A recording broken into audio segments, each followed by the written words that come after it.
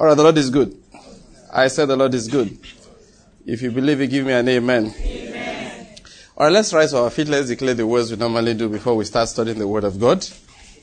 Now I declare that the Lord has given me the spirit of wisdom and revelation in the knowledge of Him. And I'm being filled with the knowledge of His will, in all spiritual wisdom and understanding. As a result of this, I'm walking in a manner worthy of the Lord. I am pleasing Him in all respects. I'm bearing fruit in every good work, and I'm increasing in the knowledge of God. Now again, I incline my ears to His word. The word is entering my heart. It's giving me light and direction. It's healing me in every area, and it's making me more and more than the Lord Jesus. In the name of Jesus Christ. Amen. Amen. Amen. Amen. Amen. Father, we thank you. That will be our experience today in Jesus' name. Amen. Can you just turn to somebody on your left and your right and tell the person that will be your experience? Light will come to you. Understanding will come to you. You will be healed in every area. Yes. Hallelujah. Take your seats. The Lord is good. All right, let's open our Bibles first of all to the book of John chapter 6. Let's start from there. The book of John chapter 6. I want to bring out an issue here. We've been talking about, even though I did not intend for it to be a series, it has turned out to be like that. We have been looking at the fact that God needs something. There is what the Lord is looking for people that He needs. You know, one of the scriptures we read again and again, He said in Revelations that those who are with Him, they are the called, the chosen, and the faithful. The called, the chosen, and the faithful. And what we have been saying is that God is looking for faithful people. He's looking for people He can count on, people who can be relied upon to do His will in their lives. I just feel like we should read that one briefly. Let's just open to it. Revelation chapter 17. It said, well, let me just read it if you can just wait because we're already in the other one. All those that wage war against the Lamb. He said, this will wage war against the Lamb, verse 14, and the Lamb will overcome them because He is Lord of lords and King of kings. And those who are with Him are the called, the chosen, and faithful. That is, these are not three groups of people. People are first called, then amongst those who are called, some are chosen. Like this, it is said, Jesus said, many are called and few are chosen. And amongst those who are chosen, some are faithful. So that selection, at the end of the day, God just wants a group of people amongst them. Those who have passed through the stage of being called, all have been called, and some have been chosen amongst them, those who have been called. And amongst those who have been chosen, a few have been found to be faithful. Paul said that when God found me faithful, that was when He committed to me a ministry. He gave me something to do because He had found me faithful. And what we have been saying is that faithful people are very hard to find. That's a matter of fact. They are very hard to find. But we all have a duty to prepare ourselves to be found faithful. We have to. And that's what we have been looking at. Now, so let's bear that in mind. And let me just remind us again of what I've been saying. When He said He's Lord of lords and King of kings, this is understanding the Lord helped me to have of this. He was not bragging about the magnitude or the greatness of the Lord Jesus here. Yes, that's part of it. But what He was focusing on is that He has lords. He's not alone. He said He has kings. He's not alone. That is, He has people who are with Him. That is, God, the Lord Jesus is going to wage war. And if you see the preceding verses, you see the lamb that the beast is waging war against has 10 kings who give to him their power and the authority. They are fighting for the beast. It's not as if they don't have power and authority anymore, but they have committed the use of their power and their authority to the function, the purpose of the beast. Do you understand what I'm saying? So what he's saying now about the Lord is that He has more people on His side than that. More are those who are with Him than those other people. That He also has His own kings. He has His own lords. The principle there is that His own kings and His own lords are exercising their power and their authority on behalf or for the purpose of the Lamb. And that is why the Lamb will overcome. You must understand the principle here. Being the Lamb is not a sign of strength. When you talk about the Lamb, He was talking about a sign of weakness. I don't know whether you're getting my point. That He was not presenting Him as a lion will overcome them. He was presenting that the Lamb will overcome. The Lamb will overcome. Why will He overcome? Because He laid His life down for people. And those people that He laid His life down for, they are going to lay their lives down for Him also. And they are the ones He called the kings and the Lord. So this lamb, as weak as it looks, okay, is the Lord of Lords. As weak as he looks, he's a King of Kings. So the kings and the lords under him now have to use the power that the lamb bought by the shedding of his blood and exercise that power for the purpose of the lamb. And that is how he overcomes. What I'm trying to say, emphasize from there is this, okay? This is my point from all of that. That is, if we don't do what we are supposed to do, the victory of the lamb will never be manifested. You see the way it was explained there. The war is against the lamb. And the lamb is winning because he controls kings and he controls lords. Let's bear that in mind. And I've been emphasizing that these kings, who are they? The kings are not just people who claim they gave their lives to Christ. No, that's not who the kings are. The kings are not people who claim that they are Christians. They are the called. Now, everybody's been called. Now, amongst them, some have been chosen. And then amongst those who have been chosen, how this is how you choose people. You give them something to do. You test them. Amongst the called, everybody is tested. We are tested with adversity. We are tested with trials. We are tested with prosperity. We are tested with challenges in life. Do you understand? And then those who pass those tests are said to be chosen. Now, this is what it means to be faithful. Amongst them, there are those who are faithful. And who are those who are faithful? They are the people who, the principles by which they pass the test of God, they've maintained those principles over time. Are you getting my point here? Faithfulness is drawn over time. Faithfulness is not something you experience once. Faithfulness is you are repeatedly tested. Repeatedly you are tested. Each time you pass. That is what is called faithfulness. The problem with a lot of Christians is what is called backsliding. Backsliding. Now, it's those who have been chosen that backslide. If you have never been chosen, you really don't qualify for that backsliding thing. So those who have been chosen are those who backslide.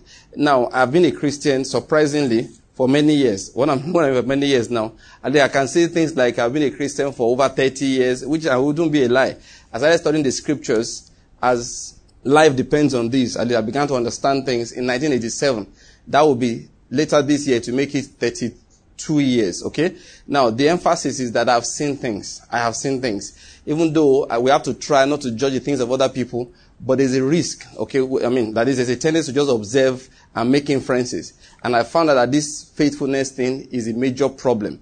Many people in school, that's why I refer to that, okay? When you're on campus, you're all there studying the word together. You are there, going to fellowship, clapping and singing and doing all of those things. Then as life begins to move on, you start wondering, was this person really with us? Were these people really with us? They start doing things that make you wonder. Those principles were taught those periods. What have you done with them? When you are now beginning to do things like the way the world will do them, that is what we are saying. That's the opposite of faithfulness. Those principles, what have you done with them?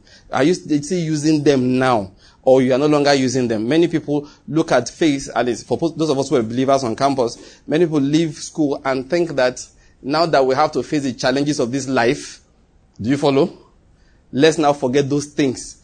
As if Christianity was entertainment to fill your useful period of life. It helped you walk in righteousness. It gave you a focus. Now that you have children, now you have to build a house. Now you have to, take care of old ones and young ones and take care of your own children. Suddenly you have to face life. You can't, you can't just, this faith thing, you can't just leave it like that. You understand my point? That's what we're talking about, faithfulness. So people, even though they were chosen, they now left that, can I use the word chosenness? And then decided to backslide from precious in life. Let me tell you something about Satan and about life. Satan never gives up. Life never gives up trying to slip you, make you slide, make you slip away. You understand? That's why, I believe it was Paul, in the book of Hebrews tells us that we must be careful not to neglect those things, lest they slip away from us. Eventually they slip away. That's how life is, Life is always trying to pull you back. It's constant. It doesn't ever stop trying.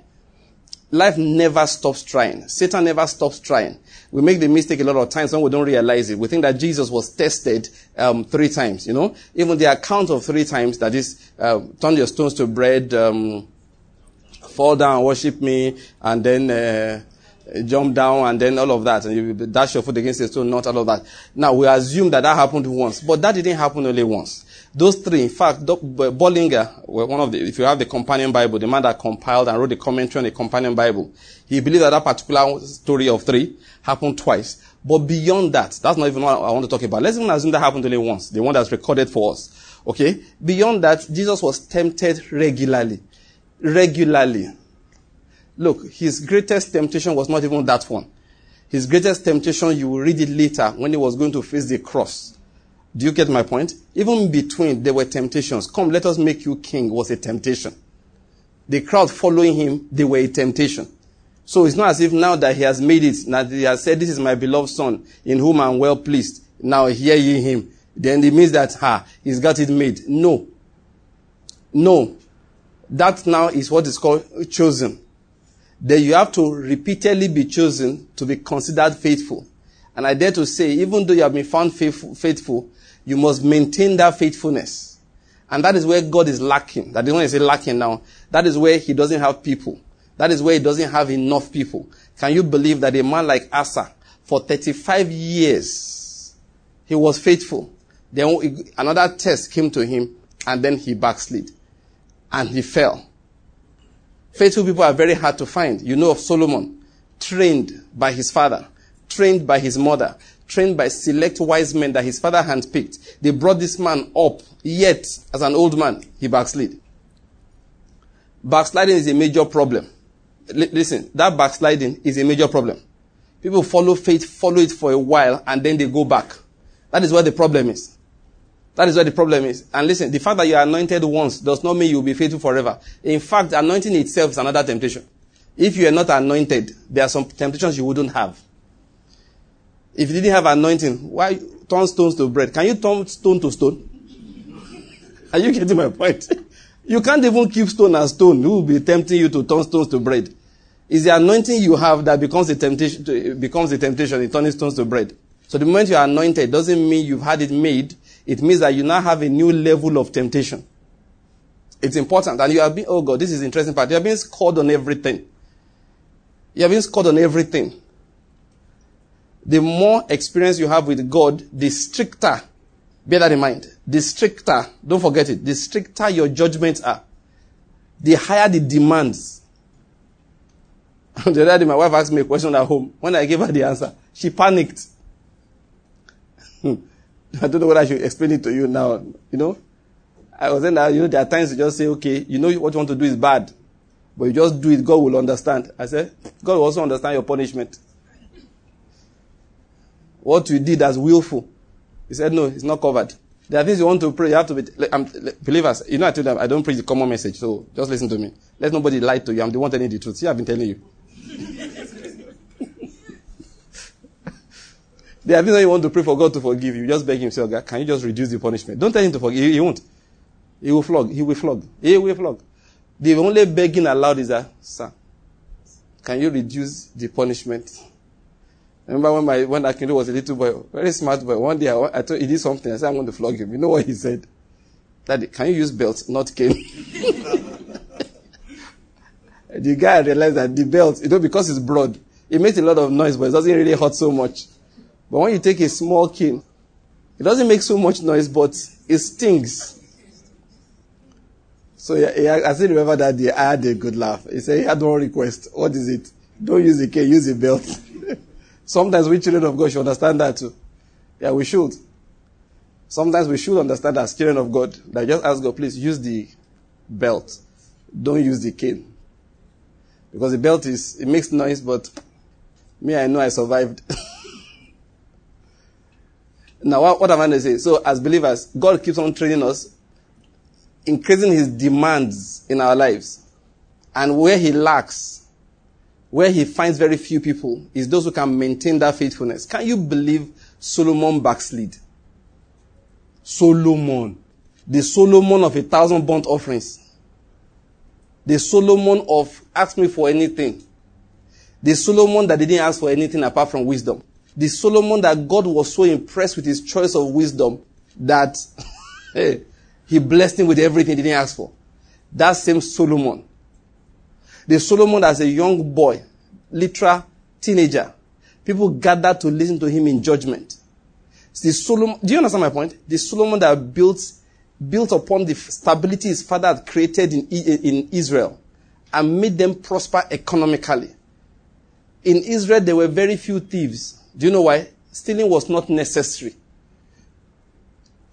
In the time of Solomon, they said if you kept your silver on the road, it was not counted as anything. Everybody had enough silver not to be bothered with silver. And if you understand the principle of life and the principle of God, you will know that the temple of God at that time, that temple of God, the palace of Solomon, those are the magnificent things that Solomon built. That palace was common. It may not have been that size, but the princes in Israel had it. When I say princes, I don't mean his sons. I mean the commissioners, the rich men in Israel. That was the kind of house they lived in. That same Solomon. One day he backslid. And so that's why don't be scared when the man of God backslides. That is, don't be like, listen, it's normal. I'm not saying men of God should backslide. Don't say, Pastor Banks, when is your own coming? That's not what I mean. That's not what I mean. What I mean is that if you see it, don't let it worry you. In fact, you should pray for people. There's some people say, if people like this can backslide, what about us? No, there's nothing like that. That same pull is on everybody all the days of their lives. That's why Paul said, let him that thinks he stands. Do you understand? He should take heed lest he falls. If he thinks he stands, he has to do that. Because the pull is constant, never leaves you alone. The sin that easily besets you that you overcome today. You understand? You've had it made. It will wait for a while. That's what it does. The Bible says that Satan departed from him for a while, for a season. He is coming at another opportune time. And that's what God lacks. People who will continually pass that test till the end. I'm not saying this to scare you. I'm saying it to let you know the demand that God has on your life and mine. That's what I'm going to explain. That is why Paul said, I press towards the mark, forgetting the things that are behind. Now, one of the things about things that are behind is that we often look at those things that are behind as the negative things behind. But that's not all. There are positive things behind too. We also have to forget them. We have to forget the victories of yesterday. Only referring to them as taking encouragement concerning what God can do. But we don't say that we have done this one before. What I did before, it doesn't mean anything. It's what I'm doing now and doing tomorrow that matters. I hope you're getting my point here. No matter how much you have served God faithfully, forget that service. Even God said if you stop serving, the one you did before will be forgotten. Constancy is important to him. And the only way you can remain constant is to ensure that you're always pressing forward, not trying to maintain anything. You must always be trying to press forward. When I say press forward now, pressing forward in your dedication to the Lord, pressing forward in your commitment, pressing forward in faith, constantly increasing in your knowledge of God. If you read the scriptures, that is the thing. Like the one we quote all the time. Paul said it, I pray that you'll be filled with the knowledge of his will, not spiritual word of understanding, so that you can walk in a manner worthy of him, to please others, to bear fruit in every good work, and to do what? Increase in the knowledge of God. Peter said, if these things are yours and are increasing. Peter also said, don't let unprincipled men carry you away, with their errors. He said, but you grow in grace and in the knowledge of God. That increase must be growth. Growth must be there. Except there is growth, you are being carried away by errors. You are being carried away by errors. The only reason you remain on a particular spot in life is that your backsliding is slow. I don't know whether you get my point. That is, if you're on one particular spot, it's a sign you are backsliding. Just that it's slow. You have to continually increase. I was saying, Jesus was tempted constantly. Turns these stones to bread, jump down. One day, after all of that, God now said to him, this is my beloved son in whom I'm well pleased. Then, next thing that happened, these people still came and said to him, you will be our king. That was a temptation. To take him away from the destiny of God, to take him away from the plan of God. The man came to him one day, very influential man Jesus had become. Anything he said, the people will do. So a man came, tell my brother to share the inheritance with me. Another temptation. Taking up the assignment that's not your own. Jesus said to him, who made me a judge and an arbiter over you? Who sent me to be settling quarrels? Don't be angry with me. I'm not as good as Jesus yet. I'm trying, okay? But I have some of the bad habits of Jesus too, and I'm also trying. Are you getting my point? You come to Jesus and say, settle quarrels. Say, how is it my business? It doesn't look nice. In fact, my wife I can imagine what my wife will say. Just try now. Just help them. Thank God Jesus didn't have any wife to tell him to help anybody. Because it was a temptation. It was a temptation. And that's why this political season, pastors, you've seen them fall for it. You stand on the pulpit, be telling us who will come back, who should not bother. Tell people who to, the abuse of office. I mean, listen.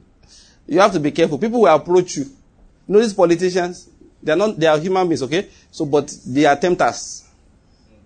They start coming to church regularly. When you say, come dance to the front with your offering, they'll make sure you are seeing it from the corner. You will support them. You now make you a campaign director. And let me tell you another thing. Solve a family problem is a good thing, but Jesus refused to do it. What I'm trying to say, many times in life, you'll be called to solve serious problems. I will tell them, don't be angry with me. They have some of those bad habits. That's why I don't counsel people I don't know. Who made me a counselor over you? People will come from afar. I want to come and see you. I don't know you. This is my phone number. Don't worry, I'm about to hide it. I've gotten a new one that nobody knows, apart from the son of, Banky and the men and women around him very closely. So I'm tired of strangers calling me, asking me for counsel. There's a sister I know a bit. I've gone to their church to preach a number of times. One day she called me. She has my number. She has my wife's number very well. She and my wife, they interact very well. She called me as soon as somebody's in trouble, that I told the guy to come and see me. Where is he coming from? Somewhere from out of town. To come and see me. I said, why? I said, you don't know that my wife didn't tell you. I don't see people I don't know. He needs advice right away. I said, not from me. Oh, that's how bad I am. I don't accept. I don't accept. If people have come to my face before, you asked me for advice. I know you before. No. Apostle, help that guy. I'm going. You can't get me to talk. Who made me a judge and an arbiter over you? Many of these things are temptations. Even when it comes to ministry. People will tell you all kinds of things. Pastor, if you just made this thing to a church and you will help a lot of people. The same people that can't come here on Saturday. Not serious. If you say, people, there are little ways I test people. You know who's serious, who's not. One guy called one day, say he wants to talk to me on the phone. So I tell him that he can come to Enugu. I will agree to see him. He says 2 hours away. That's your problem. It's not important. Who made me a judge and arbiter over you? These are temptations people will face. Even as a businessman, oh God. Businessman, businesswoman, temptations will come. They'll give you the one that's not the assignment to do because it makes money. Let me tell you something as Christians, even doing business is just like ministry. It's an assignment from God. It is not every business that's yours to do. And those are the places you pray that God will give you insight, give you understanding, and if necessary, lead you supernaturally to know what is not yours. Demos Shakarian, he went into grain speculation. I said it on Tuesday. All things are what? Yours. Remember, if you're not around on Tuesday, get the message. All things are yours. Hey, God messed up the grain market because of Demos Shakarian alone. The man went into, a commodity, business, commodities, buying grain and all of that, signed long-term contracts to stockpile grain because they believed that this market, at that time, the price of grain was regulated. And they believed that if government will release the regulation, the price will go up. So they started thinking that, yes, by June, regulation should be off. So they started buying and buying and buying. God said, this boy, I will show him, I will teach him a lesson. That who made you a judge and an arbiter over grain? And of course, the time came, he has signed contracts for delivery. They removed the regulation. Then the price was supposed to shoot up, except that the price started going down. Now, let me say something to you. When God is doing something, you have an explanation for what he's doing. What I'm trying to say is this. You say, okay, it went down because there was now a glut and there was this. All that one is explanation after the fact. If it was like that, how come we did not know before? What did the Lord do? The Lord just told an angel, crash that price. On a daily basis, Demos Shakarian was losing money. I can't remember the exact figure. Let's just make it easy, all right? Just say it was costing something like, let's say, $10,000 a container. He has signed to buy hundreds of containers. And each day, he had to pay $10,000. Then the price would drop to maybe $9,000. They'll bring it for him at $10,000. The price is now $8,000. They'll bring it for he was buying. On a daily basis, he was losing money. He was hemorrhaging badly. And I was out there preaching the gospel of God, organizing programs. They told the boy, it looks like we're going to get wiped out. Of course. So he went to go and pray, Lord, what is going on? The Holy Spirit spoke to him clearly. Who sent you into the grain speculation business? Lord, it's not a bad business now. The Lord told him simply that business needs, now listen to this, it needs too much time. I have not given you that amount of time. Say, Lord, I'm sorry. So what do? You know what to do? You pull out. I'm losing money on a daily basis. Somebody has to buy the whole business. Say, don't worry, I'll get you a buyer. And the Lord just said, he turned around whether anybody was listening. He said, God, please, can you pay me a good price? Let's make a long story short. Even business that he did, God had to say, you can't do that, you can't do this, you can't do that. He leads us different ways. It's not everything that concerns you. Who made me a judge and an arbiter over you? Jesus was still being tempted on a regular basis. They even tempted him with fear. They came to him and said, Herod wants to kill you. That's why I told him, go and tell that fox. He said, today, tomorrow, I perform miracles, I do cures. On the third day, I enter into my destiny. Nobody can kill me a day before my time. Don't scare me. The fearful, they miss the will of God. They tried to tempt him with fear. He refused to be afraid. Life is full of temptations. So to get faithful people, believe me, it's hard. The Bible says, he that endures to the end. Now, that's an important principle. Enduring to the end. That's what God finds hard to find. I'm not kidding about it. He finds it hard to find. People who will endure to the end. Most times they endure for a while and then they backslide. They give up.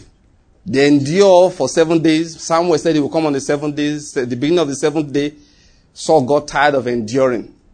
So he went and offered the sacrifice. And then Samuel came in. And Samuel said, don't you understand the principle? He that endures to the end is the one whose kingdom will be confirmed. He said, today God will have established your kingdom. One of the things I try to explain to people is the principle of waiting for God. Same thing as the principle of enduring. I can summarize it like this. The way they used to preach it those days, before we started studying the scriptures. It died, that is the principle, the expression it stopped trending in Christianity. But it's an important one that should come back into trending. It's very important. What's the principle? It's called die to self. What do I call it? Dying to self. Yes, we should die to self. That is the only way you can endure. That's the only way. You have to take your eyes off every other thing. Let's read the scripture I said we should open. Which one did I say? John chapter 6, yes. I'm sorry to say it again. That's one reason why I don't like the gospel of results. When I say gospel of results, do this, you will get this. I prefer the gospel of righteousness.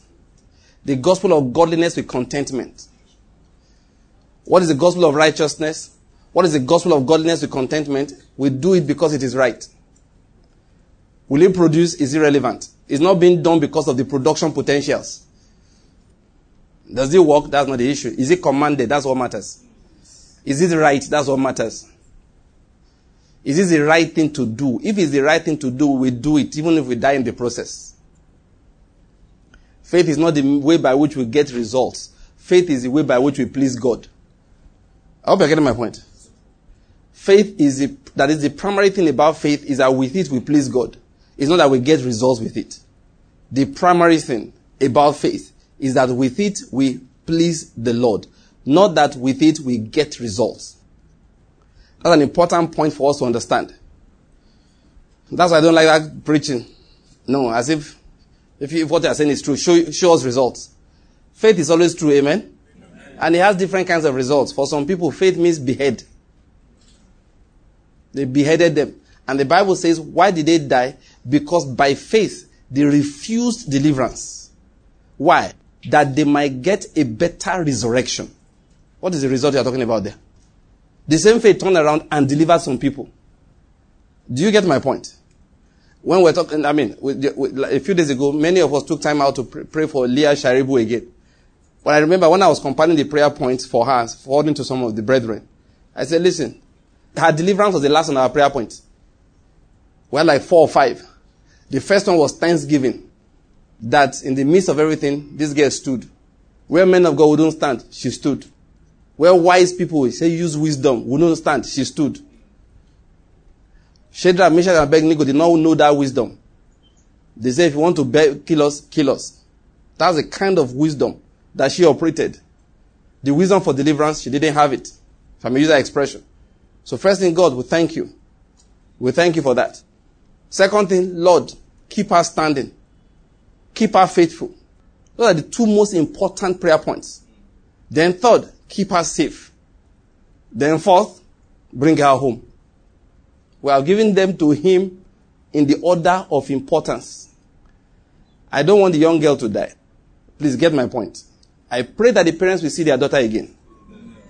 Hale and hearty. But if they bring back her corpse, we'll still rejoice. That's the point I'm making. We will rejoice. Why will we rejoice? This life is temporal, for goodness sake. She becomes a true martyr. I hope you're getting my point. A true one. Those who were beheaded for the sake of the gospel. Those who died for it. Go and read Rick Joyner, Final Quest. I refer to that book all the time. You will see the vision of heaven. I told you last week that I like prophets. I like the prophetic office. I don't mean those who are just blessing, you shall be well, you shall be well. I mean prophetic office. People who let you know the reality of the Spirit. Go and read the story. Different stories that Rick Joyner told there. You know that the heavenlies, alright, they are real. People like that have a throne. People like that will have a crown of glory. That's a matter of fact. What faith does for us, that's what I'm going to emphasize. Faith is not the way by which, look, faith, the first thing about faith for us is that it helps us please God. That's the first thing about faith. It helps us please God. That is the first thing about faith. It makes everything we are doing pleasing to Him. It's not the way by which we sow our seeds and reap an abundant harvest. You know how unhappy I am with that teaching when we lay unnecessary focus, emphasis on it. And how unhappy I am with Christians who stick with it. That's all their faith is. I asked a man, his ignorance. They asked a man, you like coming to church? Yeah. He said, what do you gain when you come to church? He says, an opportunity to get, because church is an opportunity to give.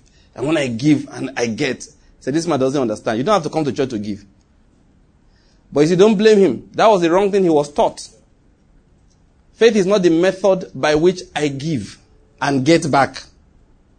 No. It's not my method of giving so I can get back. What is faith? Is the way by which I give in a manner that is pleasing to God, even if I get nothing in return. That is what faith is. So one way by which we endure is that principle of dying to self. I have an offering to give. I first die to the money. I don't know whether you're getting my point. I'm not asking what are you bringing for me. This money, you used to pretend to be mine. All the while you will belong to the Lord. It's true. Now we are giving you out, we are dying to you. Are you getting my point? No, Paul said that there are two dyings there. There's we dying to the world, and the world crucified to us. Are you getting my point? So you tell the money, I have died to you, you have been crucified to me. To me. So it's not as if, what are you going to bring for me? As I'm sending you out, you're bringing me a Lamborghini. Total rubbish. You cannot give, listen, I don't want to mention names. There's a man who likes to preach on money. He said, maybe I'm not as spiritual as you are. When I give, I don't rest until it comes back. I'm wondering, did I give the right place? Did I give? So I'm waiting for the harvest. Lord, forgive me. I don't mean to insult anybody. But the truth is this. Why are you pretending? Let us assume we're dealing in Naira, right? If I gave 10,000 Naira last week, and I gave 5,000 this week, and 8,000 3 weeks ago, and I start collecting harvest from money today, how do I know which one is which? I don't know whether you're getting my point. Do you get my logic? If I'm giving constantly, how is it possible to know which one is now producing? I hear it all the time. Say, this one I've given now. I'm waiting. I'm coming back with the testimony. It's a lie. I'm sorry to say it. It's a lie. We are so self-deluded. We don't know when we start telling lies. The principle doesn't work like that. It can't possibly work like that. Because if I'm truly a believer and I'm a constant giver, there is no way I will know which one is producing what. So those testimonies of I gave this one and look at what he produced for me, stop believing it. That's why you are still confused. You'll be believing people telling you lies who are trying to raise money from you. Almost every one of these people I'm quoting now, they told these stories when they're trying to raise money. They never told it in passing. Say, you see that 1 million I give today? I'm coming back with a testimony. I'm sorry to sometimes I sound as if I'm quarreling. It's not my fault. If you have heard the kind of things I've heard, you quarrel too. Especially when you know it's wrong. If you believed it, you'll be quoting it. But I've gotten up and walked out of service before. And I was so angry that day. There was a place I went. I didn't know when I got home. I wanted to remember that the house keys in church. It was anger. I was so angry. The man who was talking that day, he said, today, you are going to give $100 to break the back of poverty. And Christians, the church is full of, not sheep, goats. That is, people, I'm sorry, people don't like to think. So I give $100 to break the back of poverty. No, stay there. Some of those things look, I'm saying all of this to help you, so you may deceive. They are dishonest stories. It is not possible you will give an offering to you know what it is producing. It's not all of that. It's not naira. The one you gave last year, how do you know it has produced? That's the one I gave 3 weeks ago is producing today. Forget it. The last year's one maybe is the one that's producing. You don't know. So how do you get it right? It's what I keep preaching. You die to the offering. Die to the seed. Are you getting my point? As you are giving it, you forget it. You don't think about it. I started by saying, the man said, once I give money, he said, maybe you are spiritual. Maybe you are spiritual. I'm not as spiritual as you. I'm watching out for the harvest. Yes, it's true. You are not spiritual. Don't try and sound humble. You are not. How can you tell me? You're waiting and you're watching whether you gave right or didn't give right.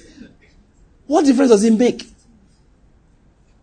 The money has been given, has been given. Let's leave it. Let the Lord of the harvest sort himself out. Yeah.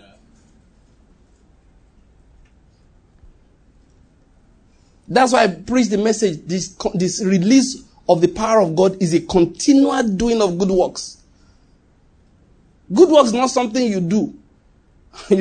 My mother called me a few days ago. Look, if my mother goes to see you as a doctor, don't worry. Whatever you write, this doctor will vet it. So don't worry. Don't try. You can't poison her behind my back. She called me a few days ago. Said, my mother is not she's not a young woman. She's going to be 80 this year. All right? Yeah. She's going to be 80, her next birthday. So she called me a few days ago. Said, I want you to see the doctor. I said, okay. Then she told me what the man gave her. I said, should I take it? Now, this is where I'm going.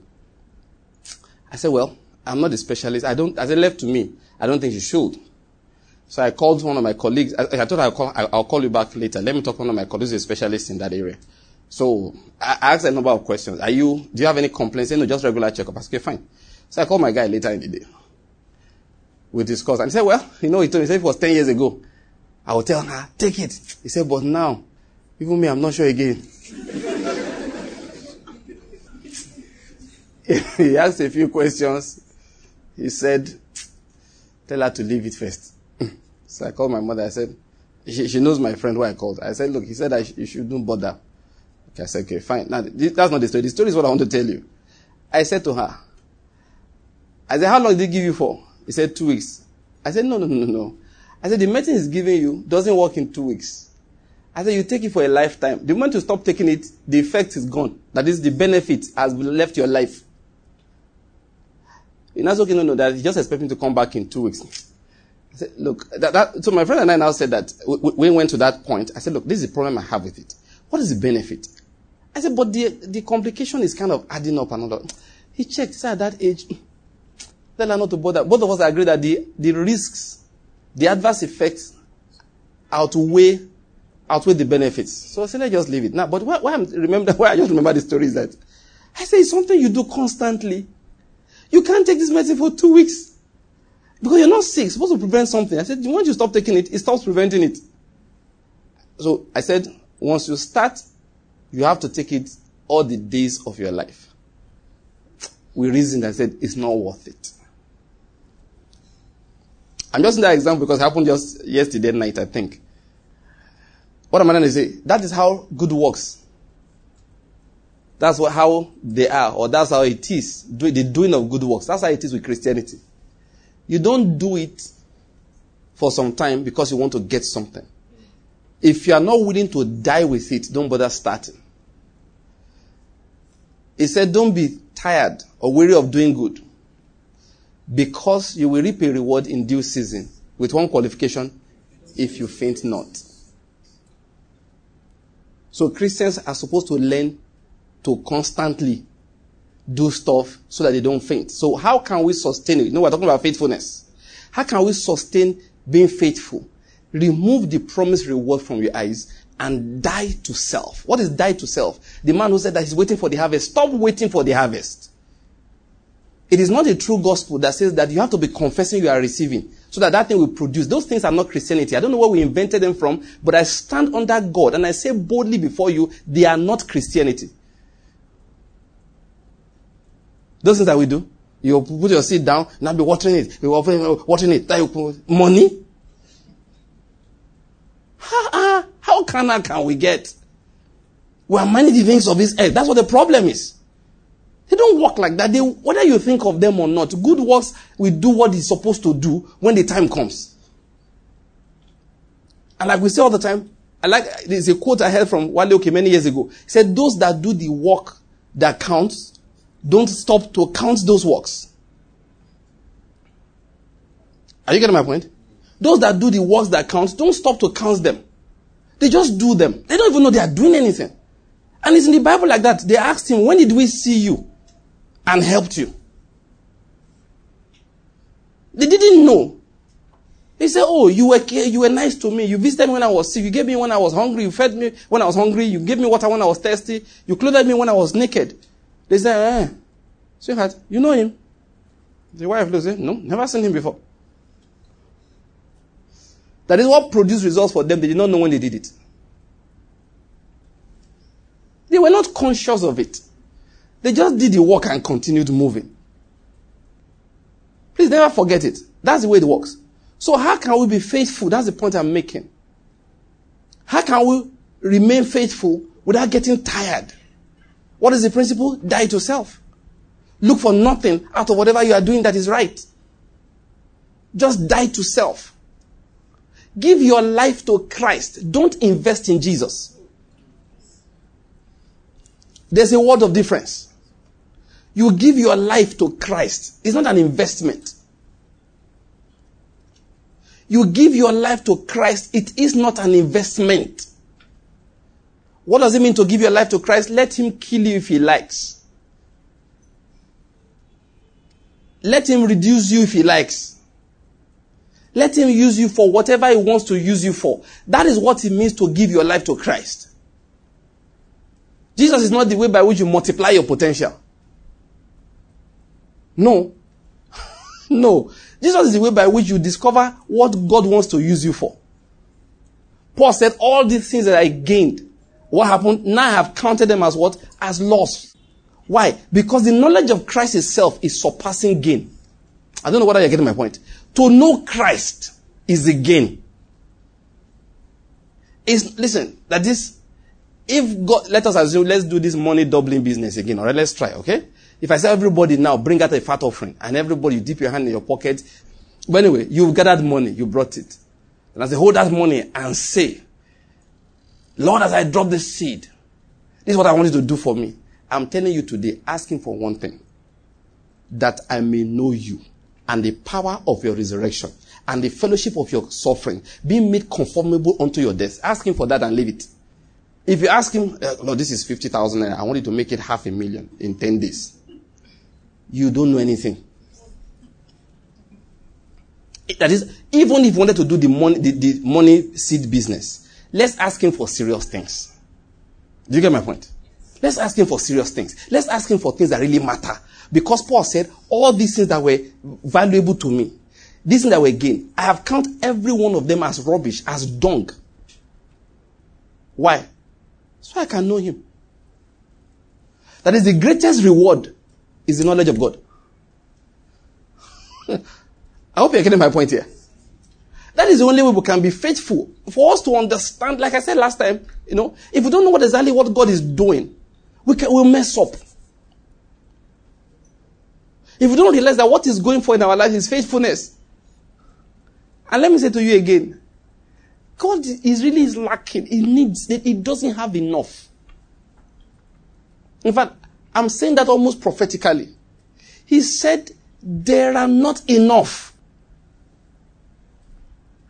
He said, maybe the Lord has 5,000 hidden in caves. I've been to all my caves, God is saying. Even the ones I kept there, they don't sneak out. They heard that Ahab was sharing food and not killing people again. They went out. I'm saying to you, they are not enough. There are not enough ministers. Today I was talking with Pastor Courage. He was pained, he was alarmed.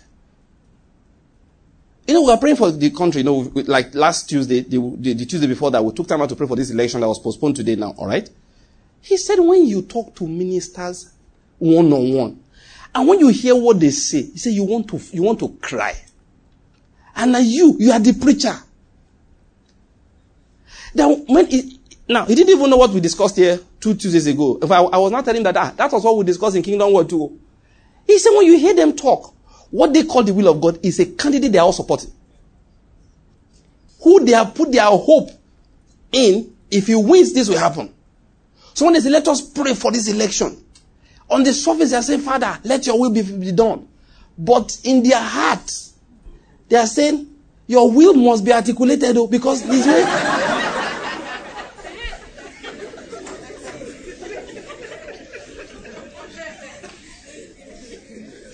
I'm telling you, in fact, and I told him, you see, this is where I'm going. And I told him that in Kingdom World, we actually did something like that I taught along that line about praying in faith. That was 2 Tuesdays ago. And that we took an illustration. That I asked those who are planning to vote for, who are supporting APC to put up their hands. I said, a number of people here put up their hands. I asked for those who are voting for PDP, a number of people put up their hands. We mentioned about 4 political parties. And I said, each one, we all put up our hands and we're all together. So, and yet the same people prayed and said, God, let your will be done. And it didn't change their party affiliation. Why? We don't know who his will is. I don't want to say some things because you'll be suspecting me that I'm a prophet.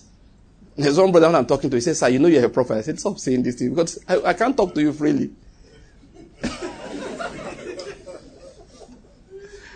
And then, as if to spoil the ministry. And I said something to him. As I said like this, I was teaching, I was not prophesying. He said, sir, I told you you're a prophet. He said, let me tell you why I say so.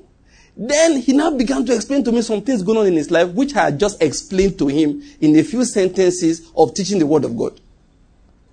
I said, with that bro, before I talk, I had to wash my mouth too. Now, I watch my mouth because some people, anything you say, he said the prophet has spoken.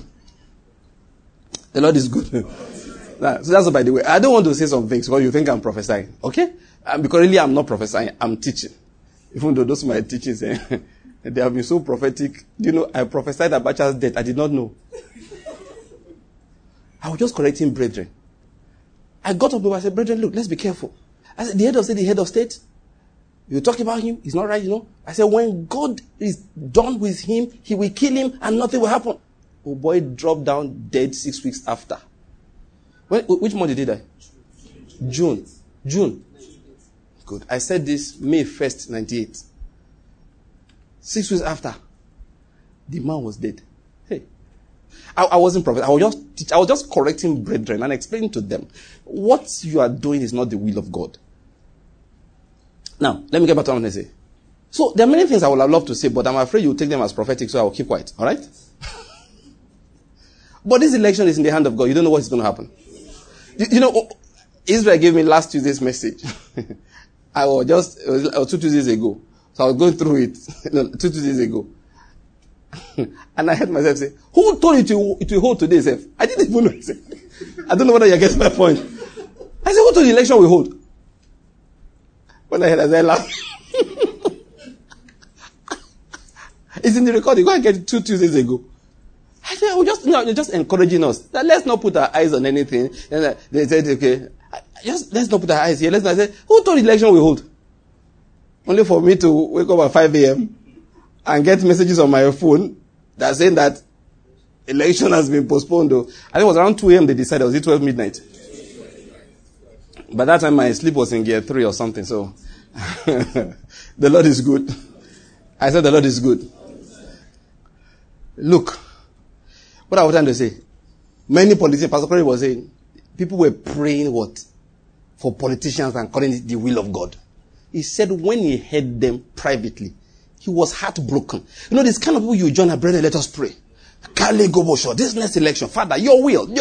What they are saying is something else. What have I said? People are, you look at God there, you feel sorry for him. How can you look at Jesus Christ, the Lamb, King of, you say, where are your kings? Lord of, you say, where are they? They call him the King of Kings. He said, Banki Simeo. I was also come as a lamb into battle. Victory, I will execute through my kings. Where are they? Because they can't be kings except they are faithful. They can't be kings except they are faithful. I say even faithful pastors are hard to find. Faithful pastors. And listen, once you don't find faithful pastors, faithful congregation are even harder to find. Because the spirit of faithfulness is poured out through the faithful people on the pulpit. You don't just be faithful for... No, there's a spirit of faithfulness. It has to be poured out. So if God is finding it hard to find faithful pastors, I said, one day, my wife and I, about 2 years ago, went to visit one of my friends, a minister. My wife just said, how far with this brother? Let's go and sing. We got up.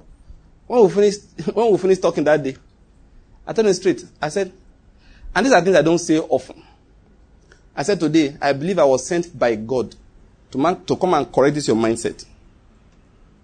I said, you cannot bless the people of God. No, I said, no, this is wrong. I said, no wonder my wife was not at rest. He said, let's go and come and look for this man. I said, this thought process for a pastor, no, it's out of order. Because I couldn't understand the difference between your thought process and that of the average person on the road. The activist. The freedom fighter. Jesus was never a freedom fighter. Go and check it. The zealots were freedom fighters. They were. When Jesus came, said they slap you on the right cheek, turn the left. The zealots looked at him and like, are you okay?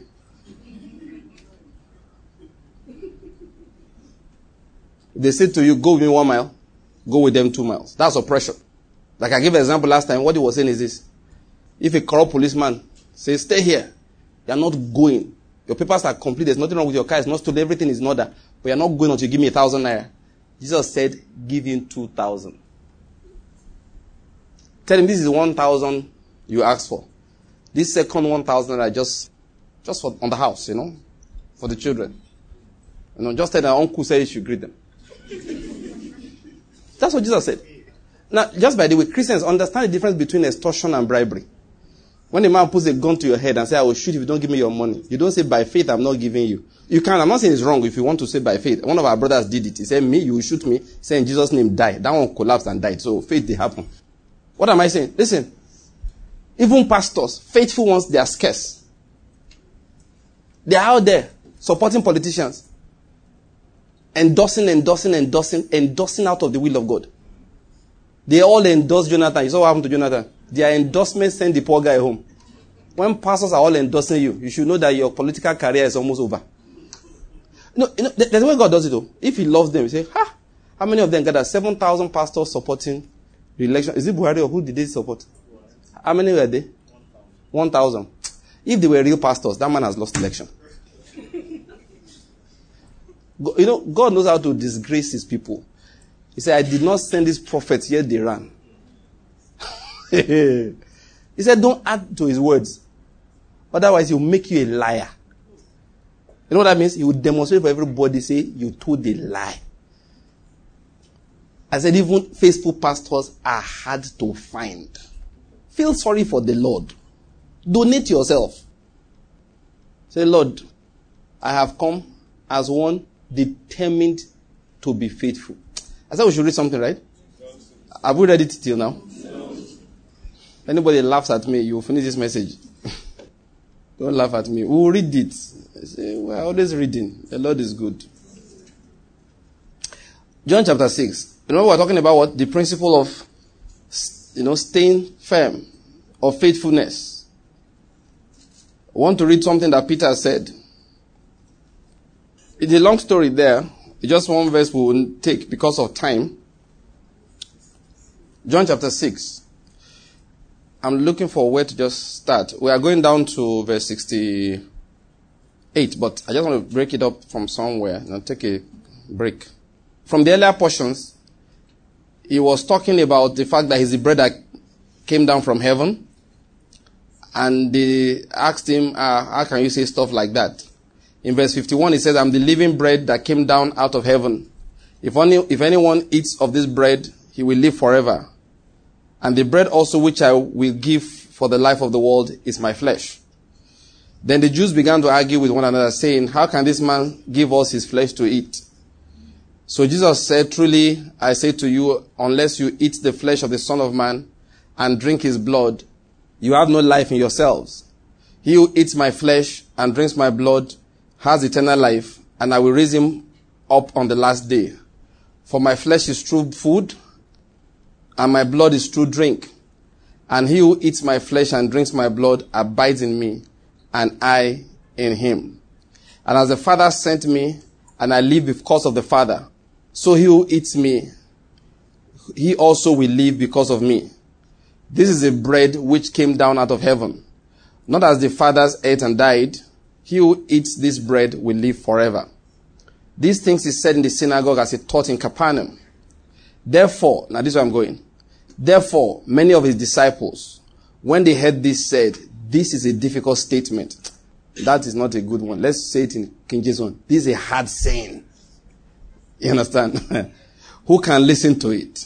But Jesus, conscious that his disciples grumbled at this, said to them, does this cause you to stumble? What then if you see the Son of Man ascending to where he was before? It is the Spirit who gives life. The flesh profits nothing. The words that I have spoken to you are spirit and are life. And there are some of you who do not believe. And I'm just reading all of this because I'm having fun reading it, all right? The words are so beautiful. Where I'm going is verse 68, I told you earlier. Let's now jump to verse 66. The Bible now says, as a result of this, many of his disciples withdrew and were not walking with him anymore. So Jesus said to the 12, you do not want to go away also, do you? Verse 68. Simon Peter answered him, Lord, to whom shall we go? You have the words of eternal life. We have believed and have come to know that you are the Holy One of God. That's why I want to stop reading. Please, everybody read verse 68 with me. Want to go? Simon Peter answered him, Lord, to whom shall we go? You have the words of eternal life. That's okay. I want us to use the words of Peter. Again, everybody, Lord, to whom shall we go? You have the words of eternal life. Let's do it one more time. Lord, to whom shall we go? You have the words of eternal life. Now, that is the number one step to faithfulness. That's what it's called, giving your life to Christ. Knowing there is nowhere else to go. That's the point. Let me say something to you. The more the number of places available for you to go, the less the power of God will be available for you to manifest. What I've told you is a matter of fact. The more we have options in life, the less of God we will experience. I said it the other day. You must deliberately confess away your advantages. No, I said everything that I was saying to build up to this point or to explain this point. First, the people that God can use, that can be his lords and his kings, are those who have totally, completely, like Peter, given their whole life to him, so that whatever happens, they know they have nowhere else to go. They didn't come to test the Lord. They didn't come for healing. Let me tell you something. Oh God. We read that in Psalm 45. He said, because you have loved righteousness and hated iniquity, therefore God thy God has anointed you. And we said at that time that those that love righteousness are the ones that are anointable. Please, don't think of the blessings when you want to serve God. Think of the joy of walking in righteousness. Think of the joy of walking in righteousness. One thing I've noticed about the Lord is this. He blesses people who are not looking for the blessing. Why did I say thou hast loved righteousness? Why did I put that again? I was remembering John the Baptist. John the Baptist, have you ever asked yourself a question? Jesus went to the pool, 5 porsches, full of sick people. He healed one man and walked away. He healed one man and walked away. The man did not ask to be healed, though. I hope you are aware of that. He got there. He said, do you want to be made whole? The man said, not like I don't want to be made whole, though. But this country, nobody's helping anybody again. I have no man. He didn't know who Jesus was. It's interesting. Yeah, Jesus said to him, get up, take up your pallet and walk. The man got up, took up his pallet and walked. And did not know who Jesus was. Jesus did that miracle on a Sabbath day as if to deliberately cause confusion. Because the man was going on carrying his load. They said to him, why are you carrying your load on a Sabbath day? He said, oh boy, if you have been lying down for a very long time and they tell you to carry something and you can carry it, you will carry it to heaven. That was what he was saying. He said, the man who healed me said I should carry. What do you want me to do? I shouldn't carry it. They said, where is the man? I don't know. But he came here. He said I should get up. When he said get up, strength came to me. And I rose. The least I can do for him is to carry my bed. See confusion. Now, my emphasis in the story is that he didn't even know who Jesus was. The impression we get sometimes is that faith is like, you lay hold of Jesus, thou son of David, you ain't going to die until, First, recognize who Jesus is. Tell your neighbor, recognize. Even me, I preach it. I'm not trying to mock anybody. We all preach. It's part of faith. But that's not all there is to faith. This man did not know who Jesus was. The power of God didn't give him the ability to doubt. It didn't allow that. No, it didn't allow him that. Again, I'm back to it. Which is the reason I wrote the book, Great Faith Can Be Yours. They came to a woman. When the Bible uses the word widow, you must understand the concept of widowhood. The concept is helplessness. The concept is there's nobody to help. That's the concept. Yet a stranger showed up and said, give me, if you give me that last meal, the meal will never finish. And she believed. It's one of two things. Naturally speaking, that if you look at the normal order of things, either she knows something we don't know, or she's thoroughly stupid. Gullible. Let's make it long story short. You can read the book, Great Faith Can Be Yours. That, because of how I wrote that. Why did she believe? I'll tell you. It is because there is something greater than looking out for your need in the life of believers. There is something greater than it. And when you have reached out for that thing, solving your problems become easy for God. The woman was not trying to grab it by faith. No. There was something about her that made Elijah cross that distance to get to her doorstep. Her life made God dry up the brook so as to ignite Elijah to move. And the Lord poured the spirit of faith in her so that the woman believed before she realized there was believing to do. I don't know whether you get what I'm trying to say. It's called the spirit of faith. That's why I wrote the tract. This is faith. That was what's inside the tract. To let us know, faith is not my ability to squeeze my face. I refuse to doubt right now. I received from God 2 duplexes. A brand new Toyota Land Cruiser. Yes, Land Cruiser. Land Cruiser. Hold me so I don't doubt. That is lacking the spirit. Those who have the spirit of faith, they are finished believing before they knew there's something to believe. Those that had the spirit of faith, they've already told them, throw them into the fire before they realized that they could die or they could be delivered. He said, for you have loved righteousness. That's what I'm talking about. Because you have fully committed yourself to God, to Christ. Back to John the Baptist. I know where I began this from. John the Baptist did not do any mighty work. He came preaching a baptism of repentance for the forgiveness of sin.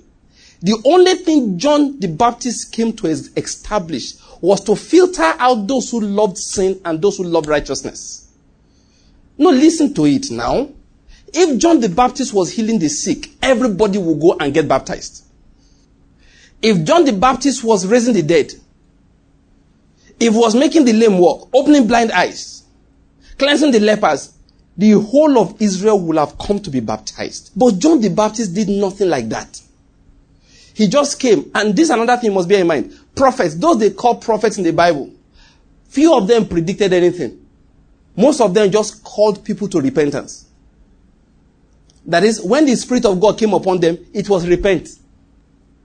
Jeremiah was not going around solving widows' problems. No, they were not. These people just taught you what was right and what was wrong. That was their principle. So John the Baptist, his time was a little boy. What was he doing? He was preaching repentance. Listen to me. If you loved sin, you could not stand John the Baptist. But if you loved righteousness and the society, because society is very powerful, environment is very powerful. If you love righteousness and the environment had pushed you into iniquity, the environment had pushed you into sin, but deep inside your heart, there's a love for righteousness. John the Baptist arose and preached the gospel of repentance for the forgiveness of sins. You followed him. Listen to me. Those who were following John the Baptist were not sowing a seed for healing. They just loved righteousness. They just said, this is my life of iniquity is enough. Those who followed John the Baptist, they did not know there was breakthrough coming. Listen, nobody preached healing to them. They did not know there was healing to be received. I said this to you boldly. When Jesus landed on the scene, he shocked them with what he brought. It was shocking. For hundreds of years, Israel was no longer accustomed to miracles. Look, so they were just going out for baptism. So those who went to John needed to love righteousness. Because John was not attractive. Jesus said when you went out to the wilderness, what did you go to see? You went to see a man well-dressed with his Armani suit and stuff like that? He said, no. He said, those ones are in king's palaces. He said, when you went out into the wilderness, what did you go to see? You went to see a prophet. Oh, he said, sorry. More than a prophet. I hope you're getting my point here. John was not nice. Pharisees came and said, people came to church today. The only thing he warned everybody about is his judgment to come. He didn't tell them there was blessing to come. He said, who told you to flee from the judgment to come? He said, brood of vipers, only. Look at them. Oyoshi, all of them. They came to church. John's church was not a nice church to go. They didn't have seeker-friendly services. He did not adapt his service to suit you. He said, don't offend people, they may go. John said, who asked them to come in the first place?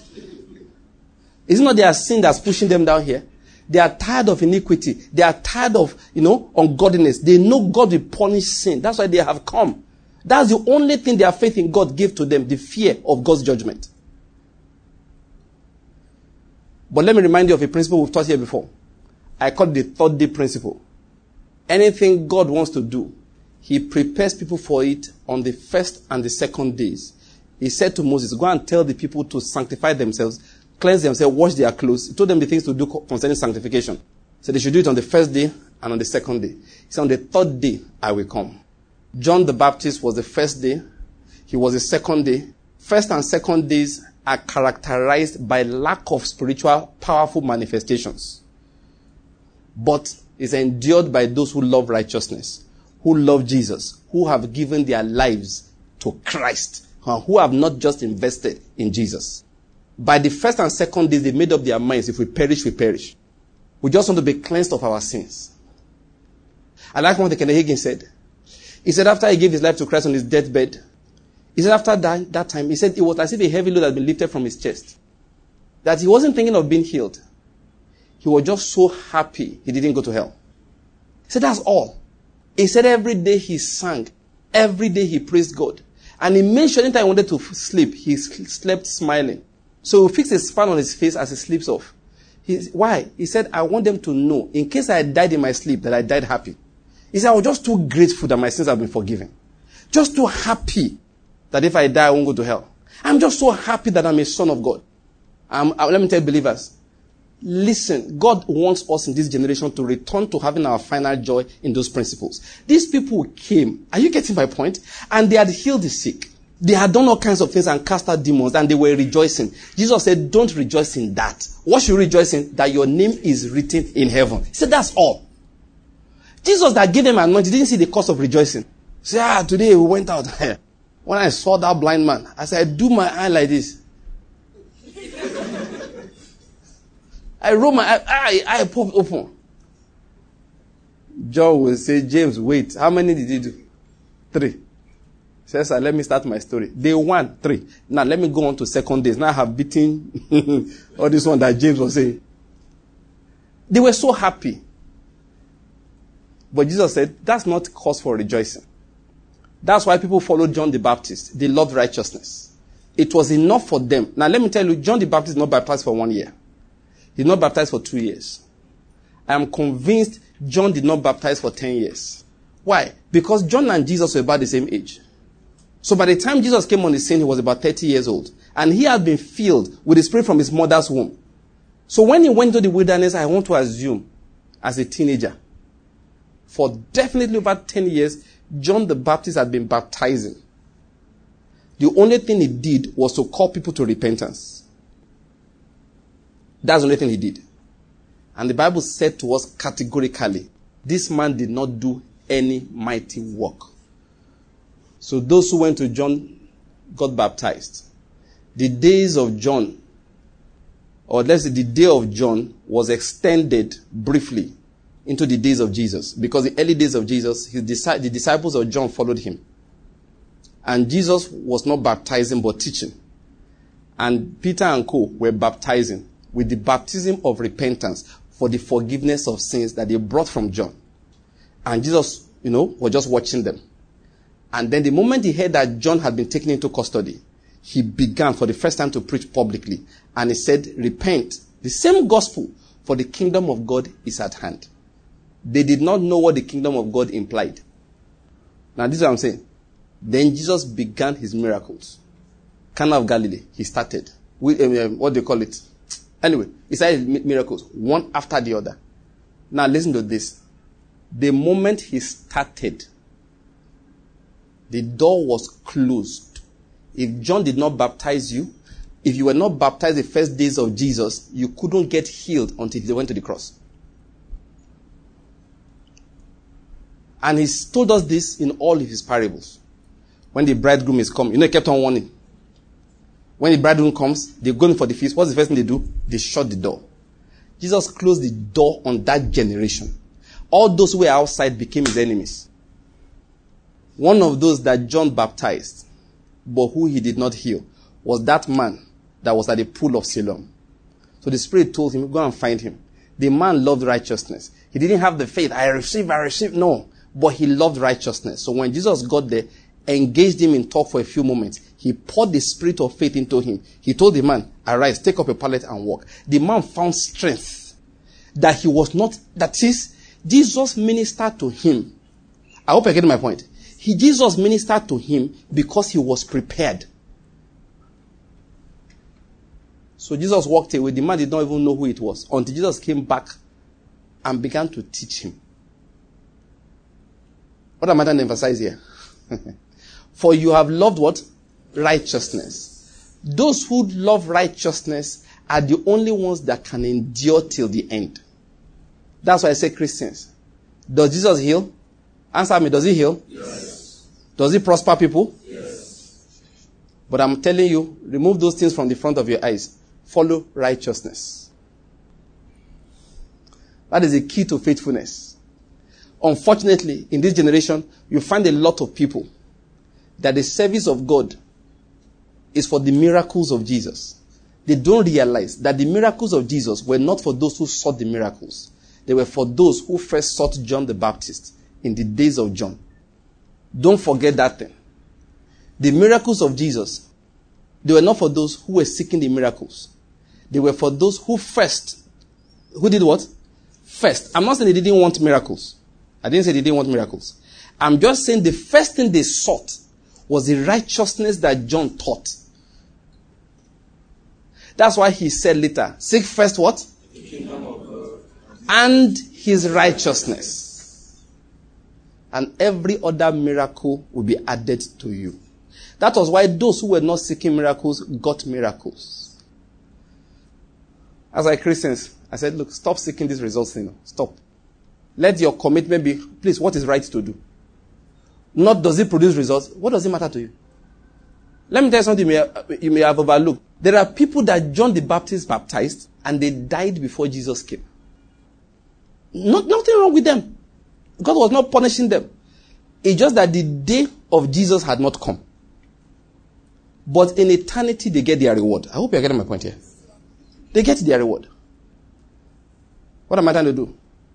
First, point out to us that many of God's warriors, in quote, are looking for miracles. They are looking for breakthroughs.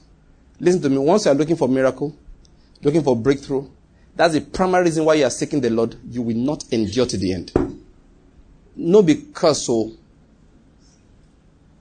you will not endure. You can't. It's not possible. The only people that can endure are the ones that have opened their hearts to being satisfied only with what? Righteousness. John baptized them, they are happy. I'm not saying they don't want a miracle, but they were not even thinking about it. They did not link the baptism of John to it. I can tell you as a matter of fact, they are the ones that Jesus is just walking. They touch the hem of his garment. They are made whole. One of the major problems we have in Christianity, I've said many times, is that we learn the principles of harvest. The principle of seed, they are obscure. Oh, they are very obscure. The principle of true seed, they are very obscure. Many people planting seed right now, they are not planting seed. They are trying to manipulate the harvest. They're not planting seed. Spiritual seeds are planted when you don't know anything is happening.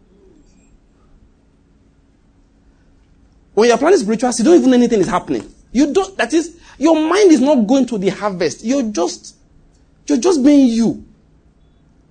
I've read many biographies, A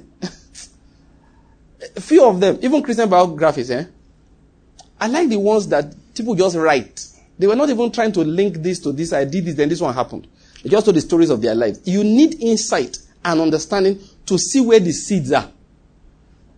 But when it is a biography of people who are trying to explain the principle of success, that is, a man said, look, this man is rich. Let's write a story about him so we can show the young people how to succeed. 9 times out of 10, they are full of lies. They start ascribing success to things that are not the seed of success. They will be ascribing success to the things of harvest. And people will learn those things, go out thinking they are planting seeds. Meanwhile, what they have in their hands are sickles. They are driving combined harvesters. They have no seed in the earth. The other day I thought about it. People teach all kinds of principles. I believe it's the Holy Spirit that gave me understanding. I said, all these principles that they are saying, Lord, I don't like to confuse people. I want to teach the truth. What is this principle? How do they really work? All these things people are saying. Then an understanding came to my head. I started laughing to myself. I said, all they are teaching people is how to build circuits. They've not taught them the source of power. No matter how much you build your circuit, that machine will never work. You get up in the morning, how to talk to staff, how to invest for the future. All of that is circuits. Put the board here. That's okay. You have now built the fan now. Blow yourself now. You'll still be using your hand to turn the fan. Turn the blades. And you'll see small breeze. It's working, because it is not working. The real power that makes things work is spiritual. That one, no human being can produce it. You can't engineer it. It is given automatically. Remember, for you have what? Loved righteousness and hated wickedness or iniquity. Therefore, God, thy God, has anointed you. Listen, anointing is power. He has poured the power into your life to succeed. He has poured the power into your life to get results. That one, it is with him. Nobody can share that glory with him. He sees the heart. You can't deceive him. He's a faithful God. He's just calling for people who are truly faithful, upon whom he can pour his power. Let me say it again. He said there are very few. He said, Banky, go and recruit more for me. People who don't love their lives, even when they are faced with death. Why? They gave their lives to Christ. They did not invest in Jesus. I think I've spoken enough. Let the Holy Spirit do the rest. Let's bow our heads to pray. Let's just give the Lord thanks. Say, Lord, we thank you. Lord, we give you praise. Lord, we thank you. Lord, we give you praise. Let's thank the Lord for blessing the nation. Let's thank him because he's doing something great. He's working in our lives. Let's give him praise for that. And I declare to you that goodness and mercy will go with you in Jesus' name. Amen. Favor will go with you in the name of Jesus. Amen. No evil will befall you. Amen. No plague will come near your dwelling place. Amen. In the name of Jesus Christ. Amen. The Lord will make all grace abound towards you. Amen. You will have all sufficiency in all things. Amen. And you will abound to every good work. Amen. The love of righteousness, that is your portion. Amen. From the bottom of your heart, you will love righteousness. Amen. From the bottom of your heart, you will take the baptism of repentance for the forgiveness of sins. Amen. And you will be satisfied with the righteousness of God. Amen. In the name of Jesus Christ. Amen. Wherever you go this week, God will go ahead of you. Amen. Where he will not go, you will not go. Amen. You will not even be able to go there. Amen. God's presence will be opening doors for you. Amen. And the lack of his presence will shut those doors that you are not supposed to enter through. Amen. In everything, his name will be glorified. Amen. And safety will be your portion. Amen. Progress will be your portion. Amen. And glory will be his own. Amen. In the name of Jesus Christ. Amen. Before you go, I just feel like praying for somebody. If you are sick anywhere in your body, your stomach area, especially your back, other physical, like other outside or inside, just put a hand over that area. I speak to all the affliction. In the name of Jesus, be gone. Amen. Jesus died to set that one free. That's a son of Abraham, like Jesus said. That's a daughter of Abraham. Today you are free. Amen. In the name of Jesus. Amen. This is the day of your own Sabbath. You are free. Amen. In Jesus' name. Amen. Go home and be healed. Amen. In Jesus' mighty name. Amen. Let's share the grace in fellowship. Because of the grace of our Lord Jesus Christ, surely we have passed out of death. We have passed into life. We have passed out of darkness into the light of Christ. We have passed out from under the curse into the blessing. All things have passed away in our lives. We are now filled with the Spirit of Christ. We live above sin and walk above the devil because we are seated high above with Christ. This is our season of multiplication, dominion, and manifestation in the name of Jesus Christ. Amen. Now, please bless three people around you. Multiplication, dominion, and manifestation. Two more people.